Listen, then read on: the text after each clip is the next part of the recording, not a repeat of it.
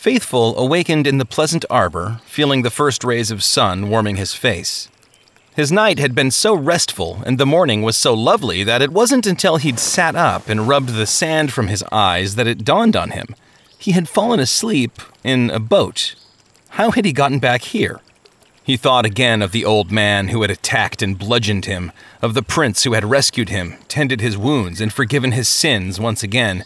Faithful stood and stretched, his body unbroken by the savage attack, and thanked his God for the miraculous rescue and the mysterious respite. Today, he would make great progress on the Pilgrim Road, he determined. If he met that old man again, he would stand his ground, holding fast to the truth he'd received at the place of deliverance. If he met Adam the First again, well, he cracked his knuckles. Or perhaps he would see neither of those rogues, nor any other enemy along the road today. Maybe this would be the day that he would catch up to that other pilgrim Goodwill had spoken of, the one who had passed through the wicket gate just a little before him. The thought pleased him. Not only would that be safer, enabling a system of watches through the night and better defense against attack, but it would also provide him with companionship along the road. And as much as it pained him to admit it, Faithful was a bit lonely. And so he ate the last of his food, half a stale biscuit and a bit of turnip, and set off at a determined pace.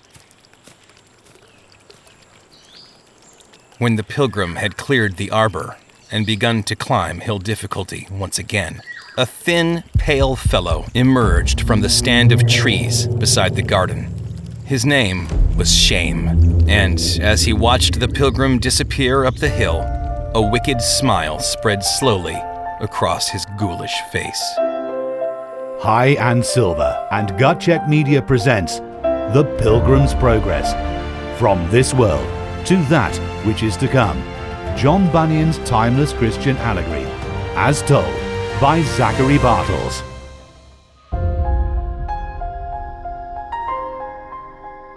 Chapter 9. Respite. The night before, Watchful had invited Christian to follow him along a flagstone path that wound its way up toward the front of the towering edifice. As they walked, the porter asked, "Have you no baggage?" "None to speak of, no." "That is good to hear." "If you don't mind my asking, sir, whose house is this?" "It is called the Palace Beautiful, to those who know it. It was built by the Lord of the Hill ages ago for the relief and security of pilgrims, if indeed you are one." "I am." "That is what I aim to find out," Watchful said. He gestured to a rough-cut wooden bench a stone's throw from the door of the palace and invited Christian to sit. Despite the hard edges, Christian was greatly relieved to put his whole weight on the seat and lean back. He'd been on his feet almost continuously since leaving the place of deliverance, walking, running, climbing, hiding, scrambling. He was exhausted and secretly resented the prospect of enduring a round of questions from this odd stranger. "Tell me then, where have you come from, and what is your destination?" "I am on my way from my hometown, a city called Destruction, to the Celestial City." The porter nodded approvingly. "And what is your name?" "My name is now Christian, but I was born Graceless. That was my legal name." "Graceless? Truly? Who are your people?" "I come from the race of Japheth, whom God will persuade to dwell in the tents of Shem." "I'll be honest, good Christian, all that you have said is pleasing to me and to all those who dwell in this house, but I can't help but wonder, why are you arriving so late? The sun is set and darkness has fallen." Christian studied his feet. "I would have been here sooner, but wretched man that I am, I slept in the arbor that stands on the hillside, halfway up the hill. In fact, I slept a good portion of the day away. And what's worse, as I arose, I left my evidence behind, a foolish mistake which I did not realize until I'd reached the brow of the hill, at which point I had no choice but to go back for it, my heart broken and mind reeling. And yet, here I am. I may have arrived late in the day, but it's only by the grace of God that I arrive at all." Watchful put a hand on the pilgrim's shoulder and squeezed. "All like sheep have gone astray," he said. But God has laid on our prince the iniquity of us all. I will call for one of the virgins of the house who will come down and talk with you, and if she is satisfied with your testimony, she'll bring you in to the rest of the family, according to the rules of the house." So Watchful the porter rang a bell. A moment later, the door opened, and a solemn-looking young woman came down to meet them. Christian scrambled to his feet. "Why have you called?" she asked. Watchful gestured at the visitor and said, "My lady, this is Christian. He's on a journey from the city of destruction to Mount Zion, but being weary and benighted, he asked if he could lodge here tonight." The woman introduced herself as Discretion, and after repeating the porter's questions and posing a few of her own, she finally asked, "Why do you wish to lodge with us?" "My lady," Christian said, "I am very weary. When this day began, I had not yet reached the wicket gate, and now I am exhausted, looking for any place to lay my head. But I desire to rest here, particularly all the more now that I know this house was built by the Lord of the Hill for the aid of his pilgrims." Discretion smiled and said, "Come with me, and I will introduce you to the others who dwell here." As they neared the door, Christian saw 3 more women waiting at the threshold. "These are my sisters," said Discretion. "Prudence, Piety, and Charity." Christian bowed his head and said, "Grace and peace to you all." In the lamplight, he could see that all 4 of these women were not only beautiful, with a beauty that went far deeper than the outward appearance, but also had a purity and innocence about them. Not naivety, thought Christian, but the sort of innocence toward evil for which all pilgrims should strive. "Come in, you blessed of the Lord," Charity said, leading Christian into an expansive parlor. "I hope you're hungry." The smell of cooking meat and bread brought an audible roar from his stomach, but Christian said, "I'm hungry indeed, but please do not trouble yourselves preparing anything on my account. Not at this hour. I would be content with a crust of bread if you have it." "Nonsense," Charity said. "Supper is nearly ready, but for now let us sit and talk." "Supper? Do you always eat so late in the day?" "Not always," Discernment said. "We've been waiting. For you." Christian sank into a comfortable chair near the fire, next to an oval gate-leg table, where a young man came in and set down a cup of tea and saucer. "To warm your bones, good pilgrim," he said. Christian took a sip and marveled at the heavenly flavor, realizing that this was his first tea in recent memory. "Well, tell us about your journey so far," Piety said, leaning forward in her seat. "I'll tell you about my journey. I don't even know where to begin." Prudence laughed. "How about at the beginning? Tell us what first motivated you to set out on the Pilgrim Road." "Oh yes," Piety agreed, "and leave nothing out. It is good for the souls of pilgrims to share such stories, and good for all of us to hear them." Christian thought for a moment and answered, "I was driven out of my native land by a dreadful sound that was continually in my ears, and a crushing weight on my soul, a sense of unavoidable destruction that would follow me and drag me down to hell if I did not set out from that place. For some time I had no idea where I should go to avoid it, but then by chance, or rather by providence, I came upon a man as I was weeping and wandering. This man, Evangelist, directed me to the wicket gate, which I'm sure I would never have found on my own. From there, I followed the narrow way all the way here." Charity nodded. "We've known that man for a very long time. He's a friend to all in this house. I trust he's been a great help to you, even after you set out on pilgrimage?" "Oh, indeed he has. And not only him, but a man who called himself Help, which, now that I say it, seems a bit on the nose, but he could not have been more aptly named, for he pulled me out of the slough of despond. Then there was, of course, Mr. Goodwill at the gate, with whom I would have loved to spend more time in fellowship, but he kind of hurried me along. And, of course, the interpreter who helped prepare me for this trip, I suspect in ways I have yet to comprehend." "Oh, do tell us some of the wonders you saw in his house," Piety said. "There were many.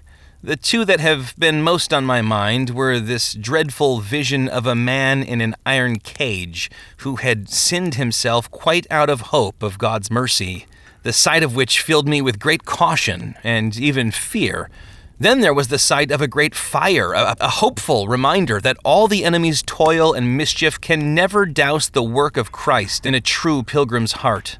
Beyond this, I saw many other things and encountered other people, but all of them combined are less than a shadow compared to the man I saw at the place of deliverance. I have been thinking of him continually ever since I left that place. It's as if the sight of him landed on my eyes at the top of the hill, but has been slowly impressing itself on my heart ever since. Who did you see there? A man hanging upon a tree, bleeding.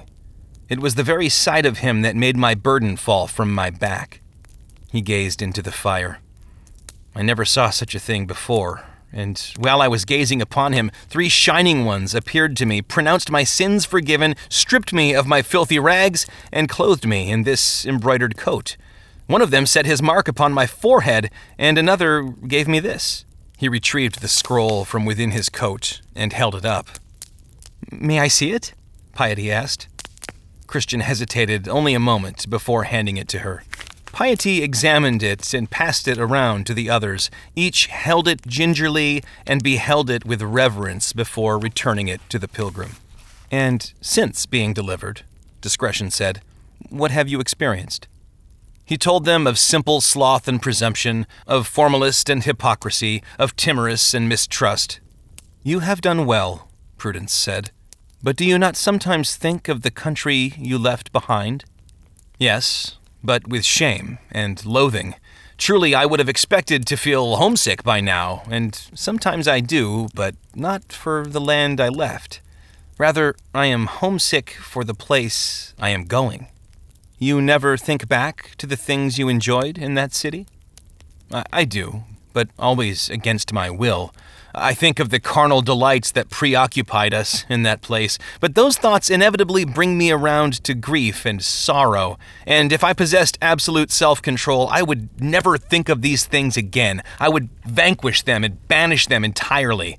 But God help me, there are still within me vestiges of my old self, thoughts, words, and deeds of the flesh. Piety nodded. "Some pilgrims find there are seasons in which they have that victory." "I can surely relate to that," Christian said. "There are certain golden hours when I am free of these former things, but they are few and far between." "Think," Piety said. "Can you recall what prompts these golden hours?"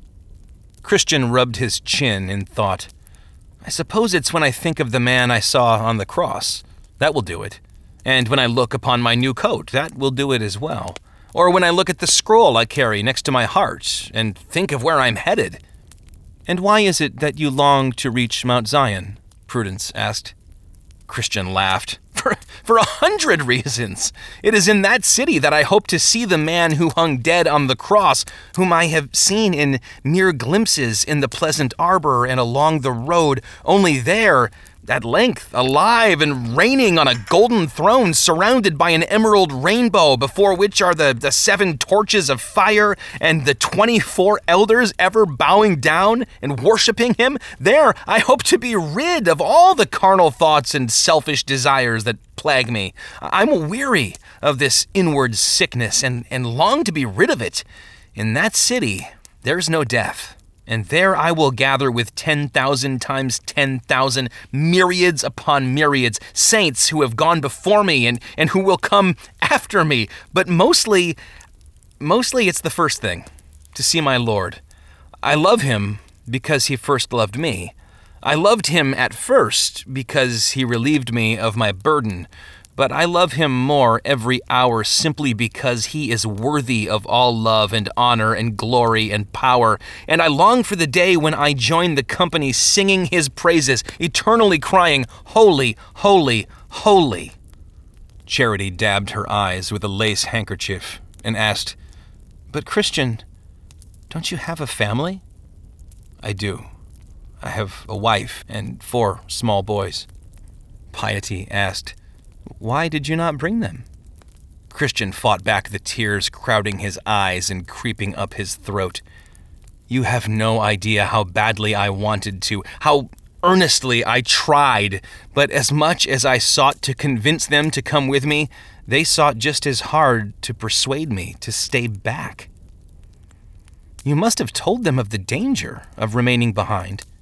I did little else for a very long time. I warned them of the coming destruction of our city. I showed them in my book. I wept. I pled with them. But my wife was afraid of losing this world, and my children, of course, were preoccupied with the foolish delights of youth. They would not believe me. Even the youngest of them mocked me. Charity's voice was heavy with sympathy. I trust you prayed that God would bless your words to them? Of course, zealously. My wife and children are beyond precious to me. Prudence alone remained dispassionate.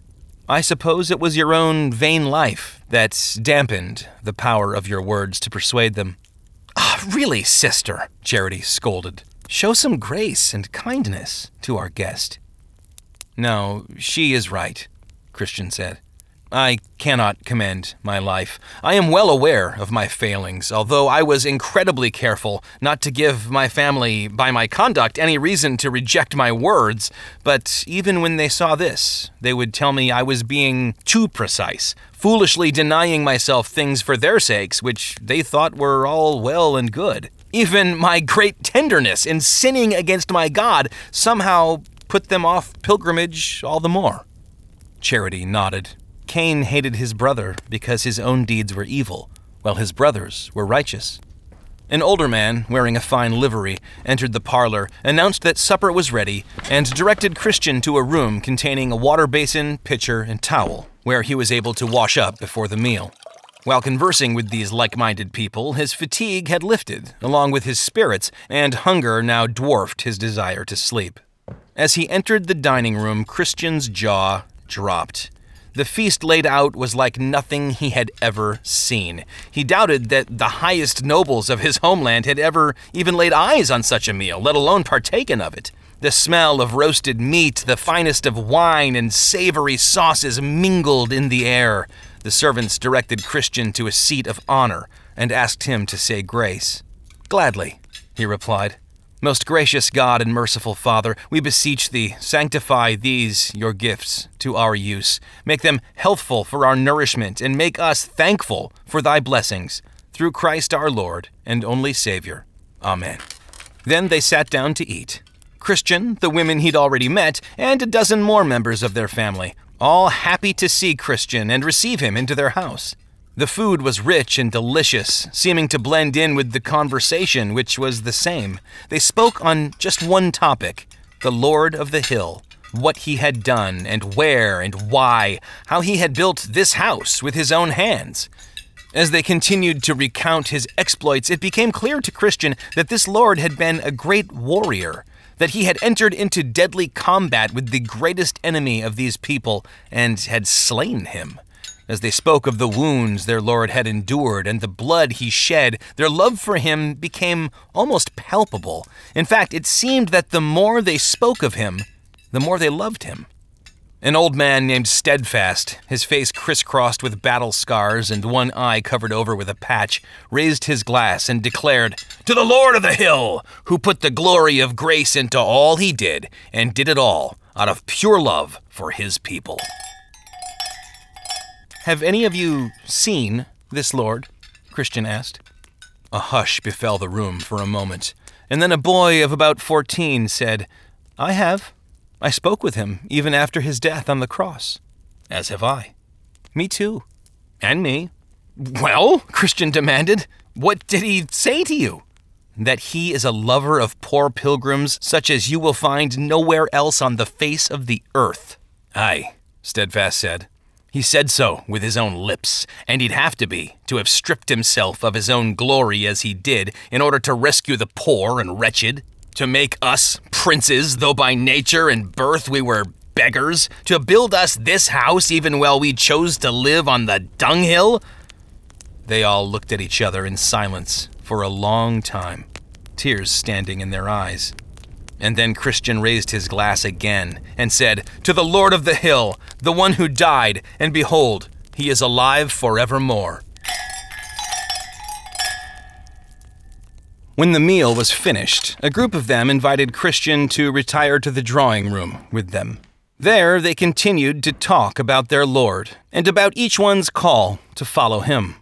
At one point, a sweet old woman named Gladness said to Christian, "Well, young man, are you just going to keep talking about that book of yours, or are you going to read it for us?" Christian took the jab happily, opened his book, and began to read. "The earth is the Lord's, and the fullness thereof, the world and those who dwell therein. For he has founded it upon the seas and established it upon the rivers. Who shall ascend the hill of the Lord, and who shall stand in his holy place? He who has clean hands and a pure heart, who does not lift up his soul to what is false, and does not swear deceitfully. He will receive blessing from the Lord, and righteousness from the God of his salvation. Such is the generation of those who seek him, who seek the face of the God of Jacob. Lift up your heads, O gates, and be lifted up, O ancient doors, that the King of glory may come in." Who is the King of glory? The Lord, strong and mighty, the Lord, mighty in battle. Lift up your heads, O gates, and lift them up, O ancient doors, that the King of glory may come in. Who is this King of glory? The Lord of hosts. He is the King of glory. Christian closed his book, and they again sat in silence for a few minutes. Finally, Discretion said, "It's very late, and I believe our guest arrived here already quite tired. I suggest we commit ourselves to the Lord for protection through the night and retire to our beds until morning." When they had prayed, a young man led Christian up a series of winding stairways lit by burning candles upon wall sconces, and finally to a spacious upper chamber whose windows opened toward the east. The servant told him the name of the chamber was Peace, and bid him good night. Christian lay down on the soft feather bed, sinking slowly into it and reflecting on the goodness of his Lord. To think, the night before he'd slept all alone in the earth itself, burrowing into it like a lesser beast to avoid the judgment raining down from above, and now he laid his head on the softest pillow he'd ever known, thanking God for the many other kind pilgrims finding rest in this house. He fell asleep with a smile upon his face and woke to the sight of the most breathtaking sunrise he had ever seen. Rays of light shone up into the sky in all directions, cutting through the clouds. Shades of orange and pink and purple and gold all vied for the honor of announcing the new day's arrival. After praying and reading again from his scroll, Christian ventured back down to the dining room, where he found happy pilgrims filling their plates with eggs, bread, and cornmeal mush. Christian got in line and filled his own plate. His cup was filled with coffee, the great soberer recently arrived in their land from the east. It was delicious, invigorating, and gave Christian all the more occasion to thank and praise his God. As he began to express his great gratitude and now bid his new friends goodbye, they all began to object. "You must not depart just yet," Piety said. "You've only seen the house in the darkness. We would show you all the rarities of this place. I promise you, these will be a blessing and a boon to all your travels." Christian threw up his hands. "Well, what can I say but lead the way?" Charity, Piety, and a very quiet man named Teacher led him first into the study, or at least that's what they called it. To Christian, it appeared to be no less than the greatest library he had ever seen. The teacher found his tongue quickly when the documents and artifacts came out, and he showed Christian many records of the greatest antiquity. These proved the pedigree of the Lord of the Hill, showing him to be the only son of the Ancient of Days, having never been born, but rather eternally begotten. Christian sat in rapt attention as the annals of the Lord's great acts came out, one beautifully illuminated page at a time. Then there was the logbook filled with the names of many thousands he had taken into his service and placed in mansions that were impervious to the passing of time and the laws of entropy. Just as Christian was beginning to feel a bit tired and hungry, some members of the household brought in tea and a few delicacies, which they enjoyed together while discussing the exploits of some of the king's great servants, how they had subdued kingdoms, wrought righteousness, obtained promises, stopped the mouths of lions, quenched the consuming fire, escaped the edge of the sword, and were in all other ways made strong out of weakness and valiant out of fear, even turning to flight entire armies. Christian looked down at the butter sandwich in his hand. It would only hold him over to supper, but these tales of the Lord and his people would feed him for the rest of his pilgrimage.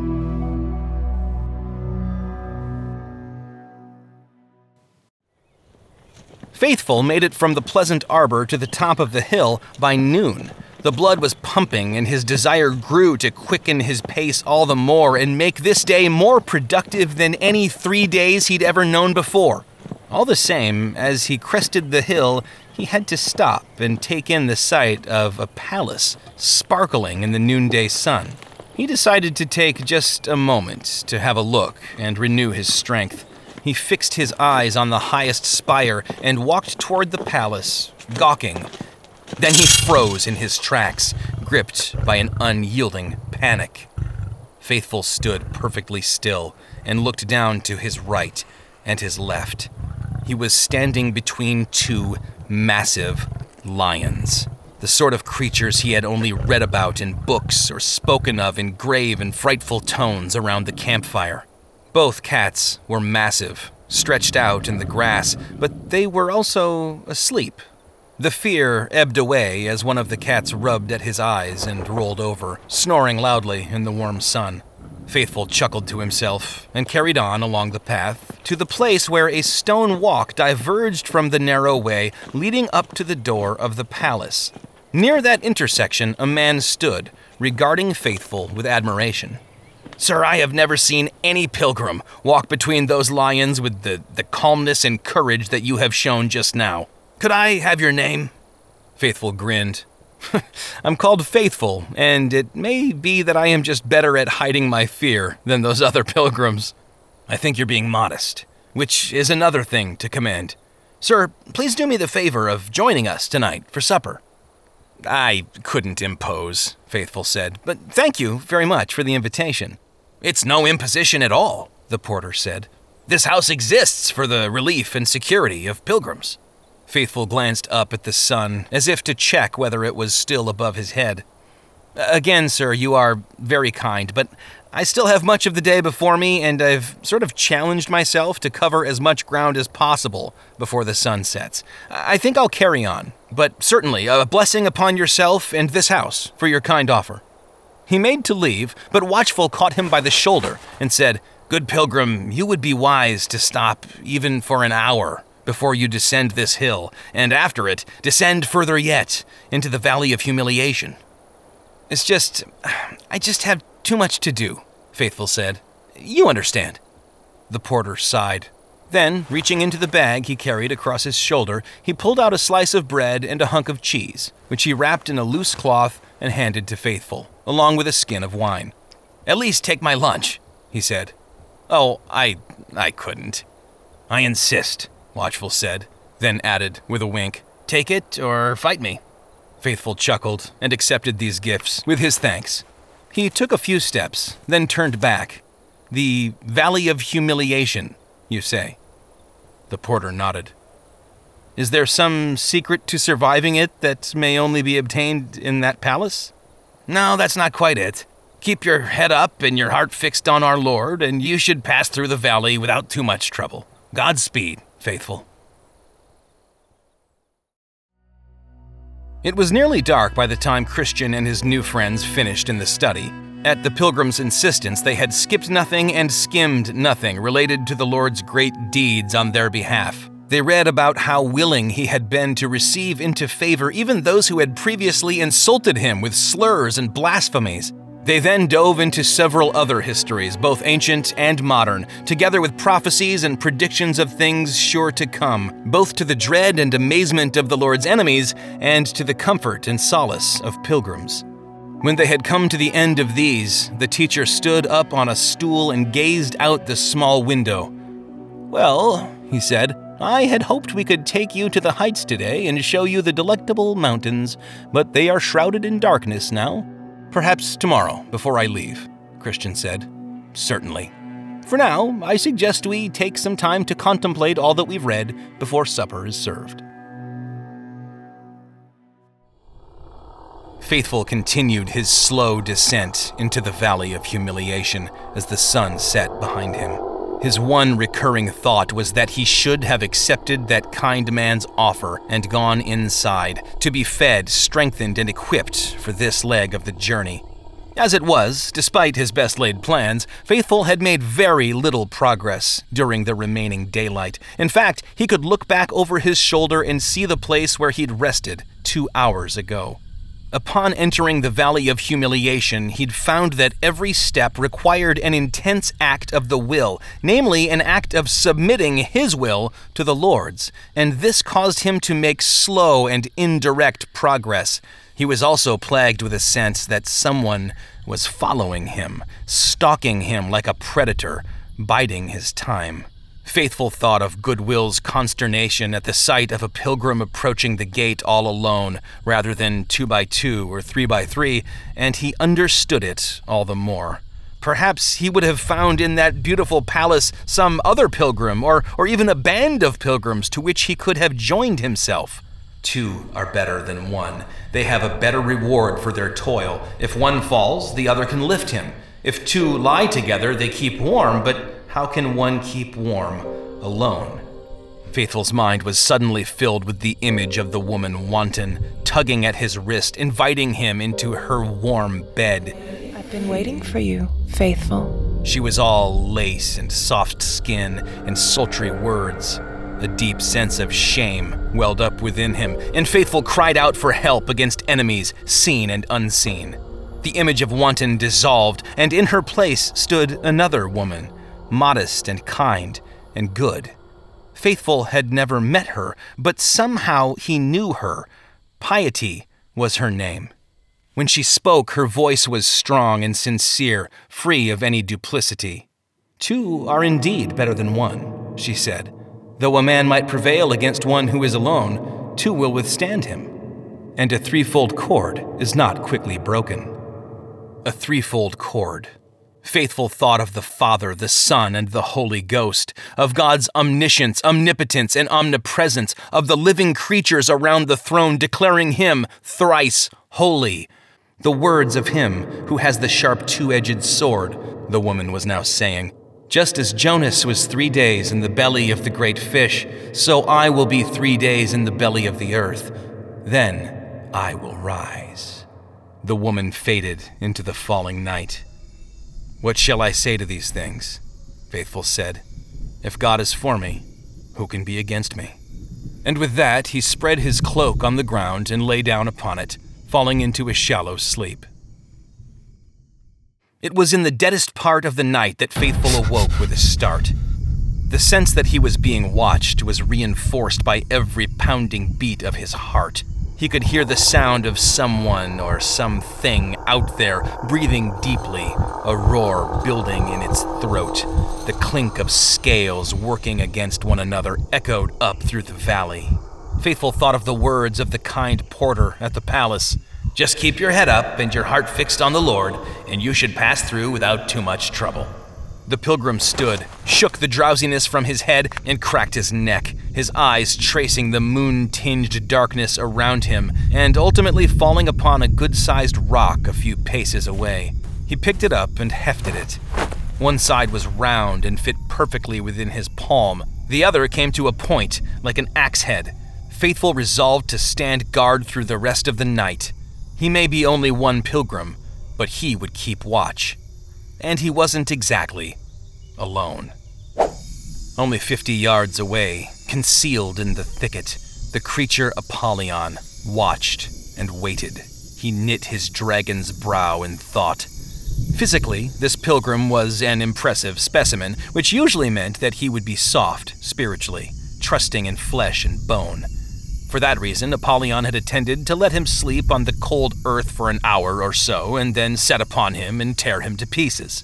But when he had extended his wings, intent on doing just that, the sound of his scales had awakened the pilgrim, and it was now clear that this man was more than he seemed. True, a single rock, a crude makeshift weapon, would be nothing against Apollyon, the great destroyer, less than nothing. But this man reminded him of someone else. Someone he'd underestimated and attacked long ago, only to be defeated and humiliated. It had taken him decades to fully recover from that defeat. and so Apollyon decided to wait this pilgrim out. Eventually, he would grow bored, grow tired, lie down, and drift off again. From here, a few fiery darts could be launched to stun and injure him in his sleep, softening him for the final snuffing out. He smiled to himself. Then, with lightning speed, he thrust his talon out into the darkness and wrapped it around the throat of a gaunt, gray man, lifting him off the ground. The man kicked and sputtered, struggling for breath, the yellow glow of Apollyon's eyes illuminating the man's desperate face. The massive demon laughed. Shame, is that you? Are you truly foolish enough to sneak up on me in the darkness? Shame tried to answer, but only succeeded in choking on his own words and spittle. Apollyon dumped him to the ground. Speak, he spat. My lord, I was just coming to ask you, are you planning to set upon this man tonight? Why do you ask? Do I report to you now? No, of course not. It's just, I figured that if you were going to, you would have already done so, and... I will not attack while he is awake. This man has no real weapon, true, but he is formidable. He reminds me of young David, who felled a champion of hell with one small stone. And if you'll notice, this man hefts a heavy rock. I came to tell you, master, that... He swallowed hard. I can take him for you. Apollyon laughed, louder than he intended, and said, You? Yes, Lord. I will let him go down, just a little deeper into the valley of humiliation, and will use the setting to my advantage while I spring my trap. You remember how that same David fell himself, don't you? He was a great man, far stronger than this neophyte, and favored of the king, a king himself. And yet, after he sinned, I pulled him down into an undertow of shame, sucking him further and further into the miry pit. Sin, shame, sin, shame. Let me have a crack at this one. I will send my associate Discontent to soften him up, and then I will go in for the kill. You have misread this one, Shame. He does not tend toward hiding his sins. My spies tell me that he makes them known, even with blubbering tears. And then he gives glory to the God who forgives them. Just so. There are different types of shame, Lord Apollyon. I have been watching this pilgrim too, and I know precisely how to trap him. Besides, if I am not mistaken, another pilgrim comes this way in the morning, one who will be armed to the teeth and anxious to meet you in battle. Christian, Apollyon hissed. Yes. Very well. I will rest for battle. As for you, do not let this man out of your sight for one moment. Should he escape your grasp, you will pay in shrieks and agony. In the morning, Christian arose to another spectacular sunrise. He thanked the Lord for this place and these people as he gathered his things and prepared to depart. The members of the household seemed to be fasting this day, but knowing that Christian had a hard journey ahead of him, they brought him some bread and fruit preserves, and more of that delicious brown beverage. Then Piety, Charity, and Steadfast led him up almost to the top of the highest spire of the palace, where a watchtower was set. Pointing out to the east, Charity said, "Do you see that ridge there? Those are the Delectable Mountains." The mountain range was barely visible from here, the tops of the tallest peaks shrouded in mist, but they were beautiful to behold. Spread out before them was a colorful tapestry that Christian assumed to be vineyards, flowers, fruit of all sorts, springs and fountains. "Magnificent," he said. "They certainly are," said Piety. "But we show these things to you, not just to enthrall you, but to encourage you. You see, those mountains are closer to the celestial city than they are to where you stand right now." Christian thought on this. What is the name of that land? "It is Emmanuel's land," Charity said. "And when you arrive there, you will be able to see the gate of the celestial city from its heights, as the shepherds who live there make it visible to you." I have to go, Christian said. I will make great progress today. He was feeling restless now, longing to think with each step how every footfall in the right direction would take him measurably closer to those mountains, and thus to the celestial gate. Aye, Steadfast said. You should be going. But first, one more very important stop. Where? Christian asked. The armory.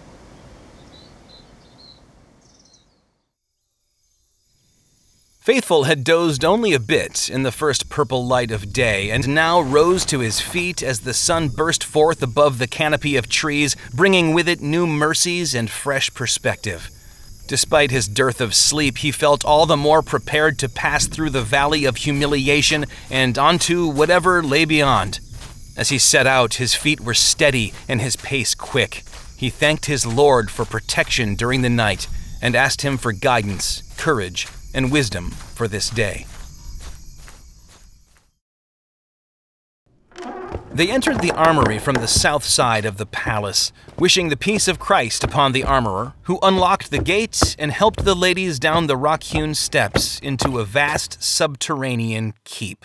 Christian had been intent on spending as little time here as possible before resuming his travel, but such thoughts fled his mind as soon as he laid eyes on the collection of weapons and engines exhibited along the ornate near wall.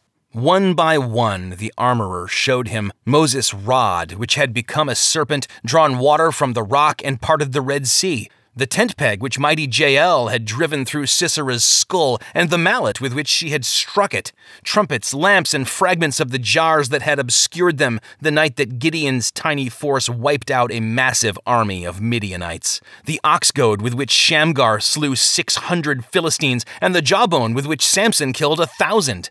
As they neared the corner, Christian saw the sling which David had used to kill Goliath and the giant's sword which King David had carried with him into battle. But even that huge weapon looked modest compared to the last one there on display, an enormous sword embedded into the earth itself at the far corner of the armory. "What is that?" Christian asked. The armorer smiled. "That is the sword with which our Lord will kill the man of sin on the day that he shall rise up to the prey. But we are not just here to look, are we?" He motioned for Christian to turn around, and when he did, he saw enough armor and weapons to outfit tens of thousands of soldiers for battle, all lined up and perfectly organized by piece and size. The armorer stood back and studied Christian's frame for a moment before issuing orders to the others to bring him particular pieces. When it was all piled at his feet, he began by helping Christian gird his loins with a thick leather belt. "This is the belt of truth," he said. "It will hold you fast and protect your vitals in battle. From it will hang your sword and any other weapon you carry." Next, they affixed a hard leather and metal shell over his chest. "This is the breastplate of righteousness," Charity said. "It will guard your heart and give you courage in facing the enemy. But look here." She pointed to a metallic emblem over the heart in the shape of a key. "This is promise. It will help you never to forget the promises of God, and may indeed save your life one day." Christian's shins were then fitted with greaves, followed by leather footwear. "These shoes will never wear out," Steadfast said, indicating his own pair of the same. "Never. They will bring you forward as you herald the gospel of peace."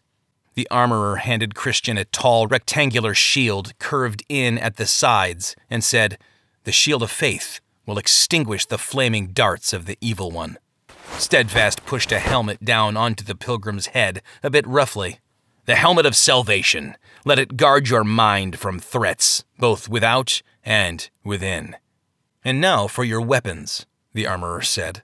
"First and foremost, the sword of the Spirit." He handed a sheathed sword to Steadfast, who affixed it to Christian's belt. "And of course, all prayer." He handed Piety the short javelin, which she attached to the pilgrim's back.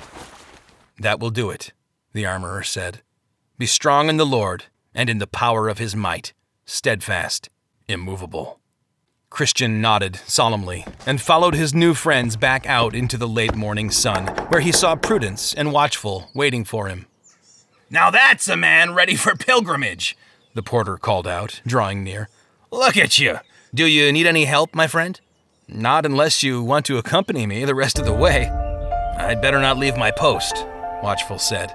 "But there are many others on the pilgrim road, and your instinct is good. You should not be alone.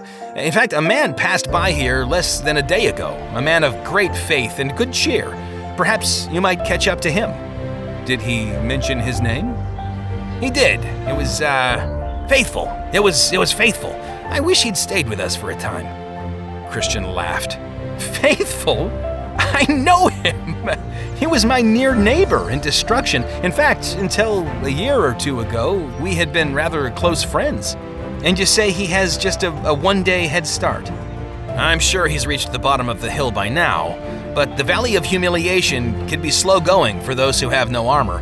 I should think you can catch him if you set your mind to it, but be careful. As it was difficult coming up, it is dangerous going down." "Well, good porter," said Christian, "the Lord be with you, and multiply your blessings for the kindness that you have shown me." He gestured at the others and at the palace itself, and that goes for all of you. "May we accompany you to the foot of the hill?" Charity asked. "You'll get no argument from me." As they walked, they spoke of all Christian had seen and experienced at the Palace Beautiful. And when they reached the bottom of the hill, they all bid him Godspeed with a holy kiss. Prudence left him with a warning. "Going into this valley, you are liable to lose your footing and slip. Do not tarry, but do not rush either." Then she handed Christian a loaf of bread, and Charity gave him a bottle of wine, and Piety a cluster of raisins, and after praying for Christian, they turned back and began to climb the hill toward the Palace Beautiful. Christian put the food into his bag and tied it shut again. As he fastened it to his back, he looked down at his new armor and weapons. He had no doubt that there were many potential dangers, snares, and pitfalls ahead, but as long as he wore this armor, he felt sure that no one would dare set upon him.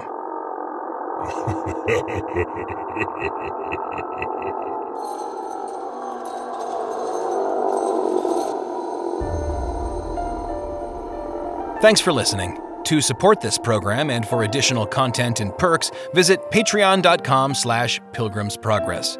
Make sure you don't miss a beat by subscribing wherever you get your podcasts, and please take a moment to leave an honest review. The Pilgrim's Progress, From This World to That Which Is to Come, adapted by Zachary Bartles from John Bunyan's classic manuscript. This text, copyright 2022, Zachary Bartles. This recording, copyright 2022, High and Silver, all rights reserved. Produced by Brad Atchison and Zachary Bartles. Scripture quotations are the author's own translation or are from the ESV Bible, the Holy Bible, English Standard Version, copyright 2001 by Crossway, a publishing ministry of Good News Publishing. Used by permission, all rights reserved. Additional sound effects and music licensed from pond5.com. High and Silver. Gut.